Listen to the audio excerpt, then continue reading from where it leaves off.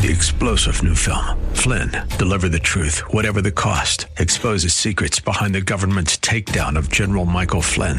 Flynn knew what the intel world had been up to. He ordered the first audit of the use of contractors. This set off alarm bells. He told the truth. He was the most dangerous person for Donald Trump to hire. They had to get rid of Flynn. Flynn, deliver the truth, whatever the cost. Available now. Watch it today. Go to salemnow.com. salemnow.com.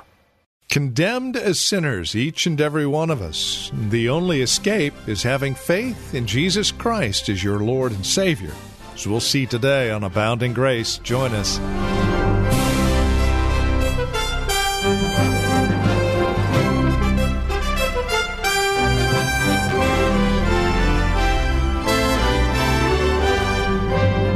The book of Galatians, it was written to teach us the most important lesson. You are not what you think you are, but you are what God declares you to be. On today's program, we take the time to go to Galatians chapter 3, verses 15 through 29. We're going to take a look at the distinction between the law and the gospel, and just exactly how they interact with one another and why it's so important. Join us for today's broadcast of Abounding Grace. Here's Pastor Gary. I want to begin today by reminding you why the book of Galatians was written. The book of Galatians was written to teach us one of the most important, if not the most important lesson in all of life. And that is, you are not what you think you are, but you are what God declares you to be. Regardless of what you think about yourself, regardless what you are convinced about yourself, it is what God says about you that defines who you are. No matter what you think, God says, if you do not have faith in Jesus Christ as your Lord and Savior, you are a condemned sinner at war with God. But God also says, if you have faith in Jesus Christ as your Lord and Savior, you are forgiven. You are accepted with God as His child, and you are at peace with Him. We are not what we think we are or what we say we are. We are what God declares us to be.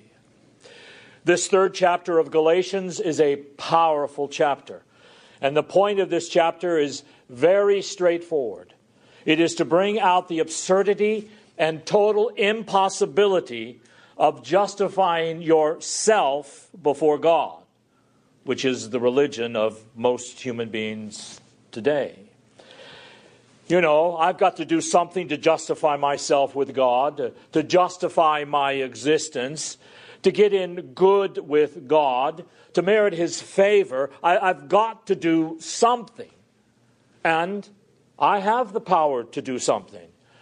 Because I'll be as loving as I can. I'll be as generous as I can. I'll be as kind as I can. I'll be as wholesome as I can. And then hopefully I will end up with just enough points to get me in, even if it's by the skin of my teeth, and be accepted with God.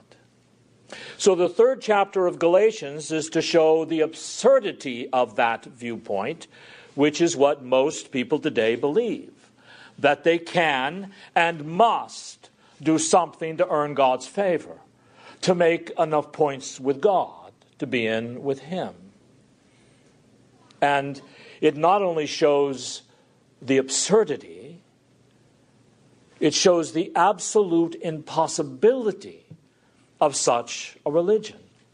And it shows the absurd impossibility of the view of self-justification or salvation by works or love, in order to highlight the one way that does get us to God and the true nature of salvation, and that is that salvation from sin, its guilt and all of its consequences, now and forever, is a free gift of God through faith in Jesus Christ. The wages of sin is death, which is what we deserve. That is what we have earned and are earning every day. God owes no one anything at all. If we ever had any right to his goodness or generosity, we forfeited it by our sins. And he could have let us perish in our unbelief and our rebellion against him. But out of sheer undeserved, unmerited, unearned grace, he gives salvation as a free gift without any cause in us, to whoever will take it through faith in Jesus Christ as their Lord and Savior. Because Jesus Christ in his life, death, and resurrection did everything that was necessary to secure eternal redemption for all of those who would believe in him. So the moment you put your faith in Christ and you quit trying to justify yourself, the judge of heaven and earth forgives you of all of your sins, accepts you into his family on the basis of what Jesus did 2,000 years ago as our substitute, in taking the guilt and the penalty of our sins upon himself, that we will not go to hell when we die and be separated from God forever. So in the 3rd chapter, in order to highlight that great truth of justification by faith alone, it shows, the impossibility of self-justification. Let me remind you how it does this. In the first 5 verses, it says that such an idea of trying to justify yourself before God is contrary to the reality of the Christian experience. No Christian has ever experienced self-justification. He shows us in verses 10 and 12 that is contrary to Old Testament law. That this law of God, which Paul's opponents, who were called the Judaizers in his day, were using against Paul, is against such a view. Remember what the Judaizers said. They said, you must not only believe in Jesus to get the strength that you need, but you must also obey the ceremonial laws and the various other laws of the Bible in order to earn your salvation. So it's not through faith in Christ alone. It is through Christ and doing all these various other rituals and rites and obeying these various commands so you can make enough points to be accepted with God. And Christ will give you the strength to do it. Well, they were quoting the Old Testament law. But Paul says here, you can't quote the laws of the Old Testament that you say you love, because the laws of the Old Testament specifically say that all of the law of God can do to us is condemn us, because it first of all commands us. So if we do not obey it, then it condemns us. Or if we're going to be justified by our ability to obey God, we've got to obey all of God's laws 100% of the time, from the moment we are born until the moment we die, without one slip-up. And the thing is, self-justification is impossible, and the law of God itself condemns such a view. And then notice, throughout this chapter, he takes us to the experience of Abraham. And that was a stroke of genius on Paul's part.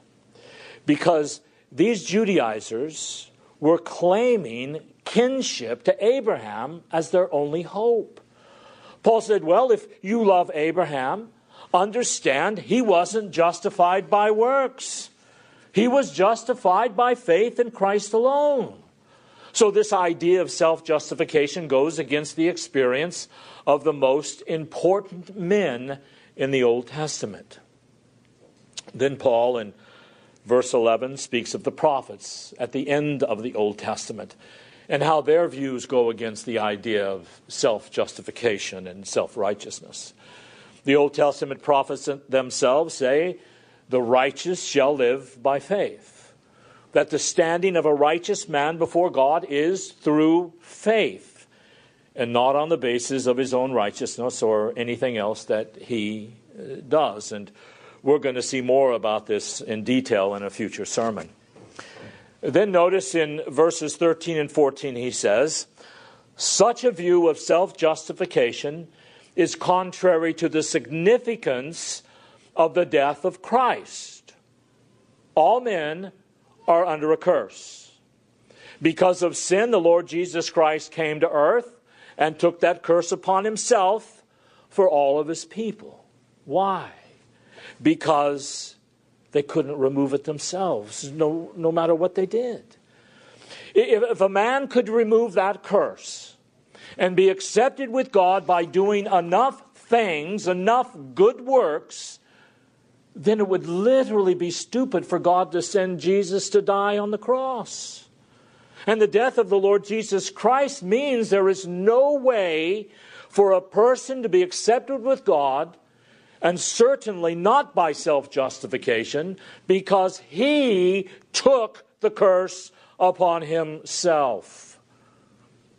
Then in verses 15 through 29 that Bob read earlier, we see that it is contrary to the covenant of grace.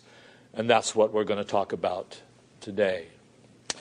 I'm going to summarize 3 months of Sunday sermons in the next 3 hours. Just kidding. In the next few minutes. I mean, over the next few minutes, we're going to, or hopefully you're going to understand chapter 3, verses 15 through 29, and understand the gospel, to understand the true nature of salvation, and understand why self-justification is absolutely absurd. And we must understand, to do that, the covenant of grace that God established with man. So let's go over these verses. In these few verses, Paul spans 2,000 years of history and brings together Abraham, Moses, and Jesus. He shows us how God's promise to Abraham 2,000 years earlier was confirmed to Moses 500 or so years later and was fulfilled in the Lord Jesus Christ 1,500 years after that. And he shows us that the whole Bible, from Genesis to the end, tells the story of God's sovereign grace, of God's plan to save poor lost sinners like we are in and by Jesus Christ. And this is the story of God's covenant of grace.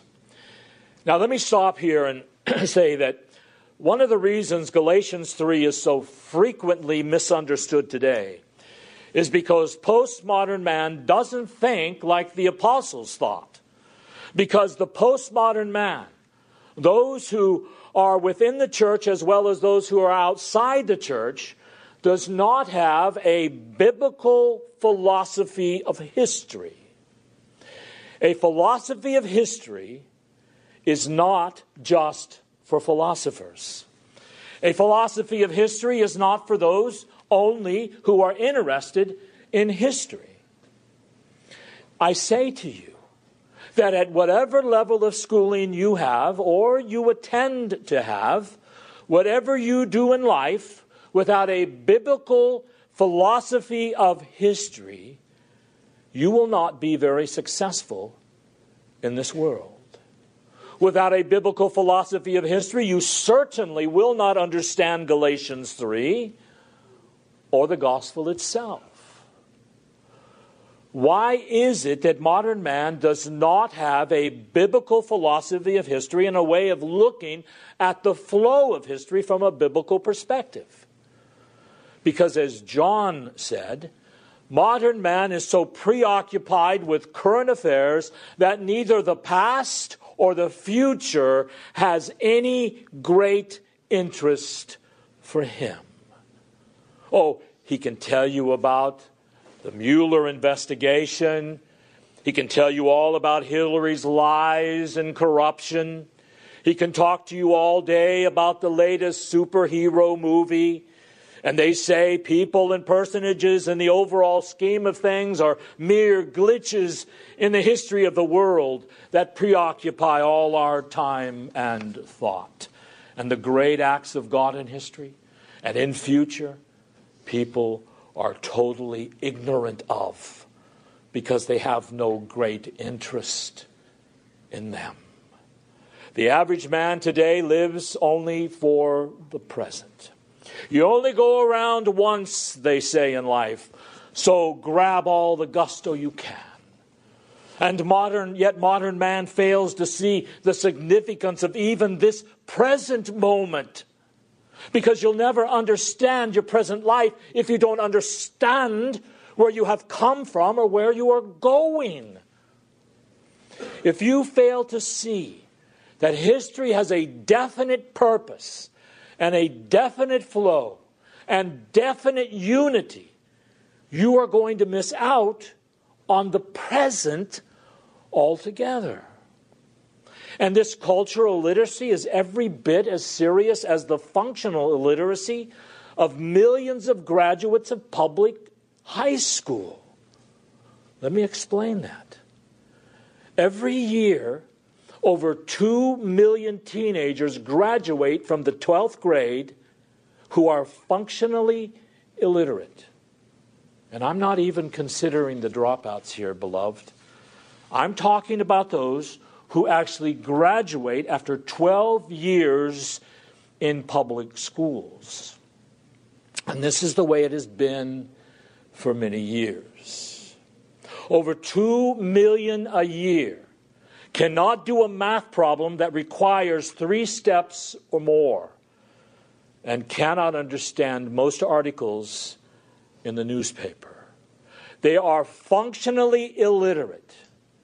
Now, can you imagine where all these people are going to be as they try and make their way through life?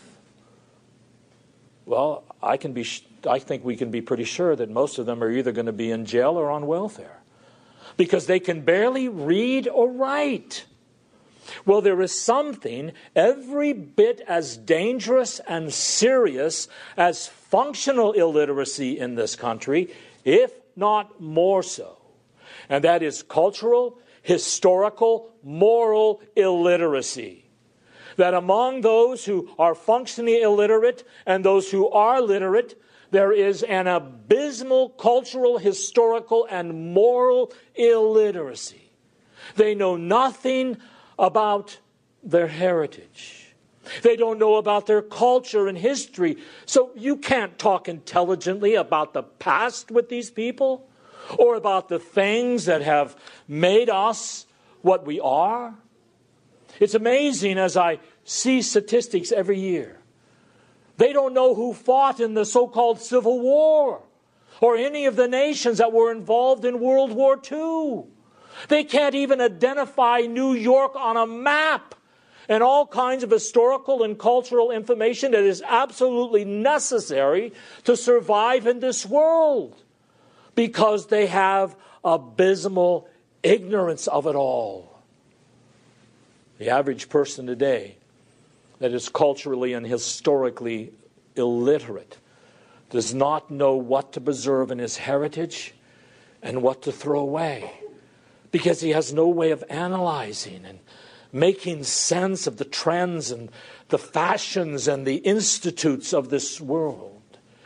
He has no way to forecast the future except in terms of his own futile and strangling attempts to control it. Such a person is easy prey for manipulation by tyrants. So without a biblical philosophy of history, which explains everything that happens in history, we will remain slaves to sin and slaves to man and his institutions down through our generation. You know, there are far more slaves in the year 2019 in the U.S. than there were in the South in 1861. And beloved, this slavery is far more dehumanizing. So let's talk about the covenant, because there's no use going into the text until we make sure that we understand covenant correctly. The covenant is one of those ideas and words that occurs throughout Scripture. Every book of the Bible has it as its theme, and it is the structure in which everything in the Bible takes place. Everything that happens to anyone, from Genesis to Revelation, happens to them because of some promise, or some law, or some act of obedience, or some disobedience to something in God's covenant. And the same is true of you and me, by the way. What is this covenant? Whenever you think of the word covenant, think bond, B-O-N-D. It is an intimate and eternal bond of friendship between the Creator of the universe and people of His choosing in the Lord Jesus Christ. I'm going to try to keep this as simple as I can so that you can retain this in your mind. Whenever you read the Bible, have these thoughts in your mind. The covenant is an eternal, intimate bond of friendship between the Creator of the universe and the people of His choosing in the Lord Jesus Christ, in which God is their sovereign friend and they are His servant friends. In this bond, God gives us two blessings. He gives us communion of life with Himself. That is, every day of our lives, we can live in intimate fellowship with God and know who we are. We can know God and know we know God. And with this communion of life, this daily fellowship we have with Him, God gives us a sovereignly dictated order of life in His Word by which we are then to live. In other words, in this covenant bond, He gives us promises and He gives us law. He gives us promises to feed our faith and to draw us closer to Him. And He gives us law so that we know how to live as His covenant people, distinct from the rest of the world. Another thing to remember about the covenant is that when God enters into a bond of friendship with a man, God claims that man's family down through his generations. So remember what God told Abraham in Genesis 17:7. He said, I will be your God, and you will be my people down through your generations in an everlasting covenant between me and you and your seed, or descendants. So you see, once you bring in the word descendants, you are then talking about the progress of history. You're talking about one generation giving birth to another, and to another, and to another. So you're talking about the flow of history. God's covenant is that bond of friendship between the Creator of the universe and the Lord of history, between Himself and people of His own choosing in the Lord Jesus Christ down through their generations. Now, because this is made between God and sinners, it has to be a covenant of grace. And that's why I'm always talking about a covenant of grace. It's not something that sinners ever deserve. God is, of course, not dealing with pure, clean people. God is dealing with undeserving, helpless sinners who not only deserve God's condemnation, but who cannot lift themselves out of the mire of their own sins. And yet, God condescends to where they are, and in grace and mercy, totally undeservingly brings them into a close relationship with Himself. Well, This has been Abounding Grace with Pastor Gary Wagner from Reformed Heritage Church in San Jose. As we have closed out our time together today, I would remind you that our desire is to know how this program encourages you in Christ. Now, there are a couple of 3 ways that you can contact us to provide us with this information. And again, it would really encourage us a great deal if you'd take a moment and let us know how the program is encouraging you in your walk and relationship with the Lord Jesus Christ. Here's how to contact us. Phone number is 408-866-5607. That's 408-866-5607. Our website, where you can drop us an email and even learn a bit more about us, is reformedheritage.org. And then, of course, you can write to us at PMB, that stands for Post Mailbox, number 402, 1484 Pollard Road, Los Gatos, California. The zip code is 95032. Now, there is another way you can contact us, and this would be the best of all, especially if you're not involved in a church at this time. Plan on visiting. Let us fellowship face-to-face, as it were. We meet at Lone Hill Church, 2 in the afternoon on Sundays at 5055 Lone Hill Road in Los Gatos. Directions can be found at our website, reformedheritage.org, or by calling 408-866-5607. By the way, copies of the broadcast are just $5. Mention today's date when you contact us, and we'll get a CD out to you right away. Thank you for joining us today. Until next time, God bless.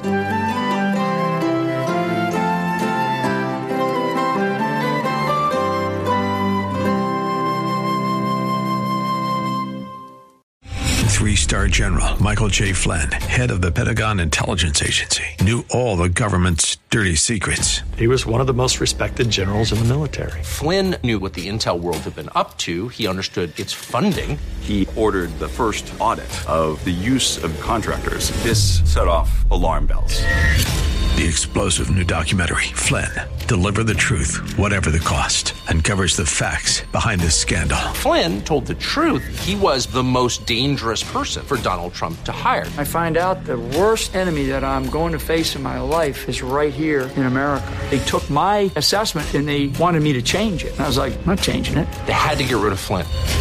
With in-depth interviews, archival footage, and never-before-seen personal records of the man behind the headlines. I just felt like I was drowning. Flynn, Deliver the Truth, Whatever the Cost. Available now. Watch it today. Go to salemnow.com. salemnow.com.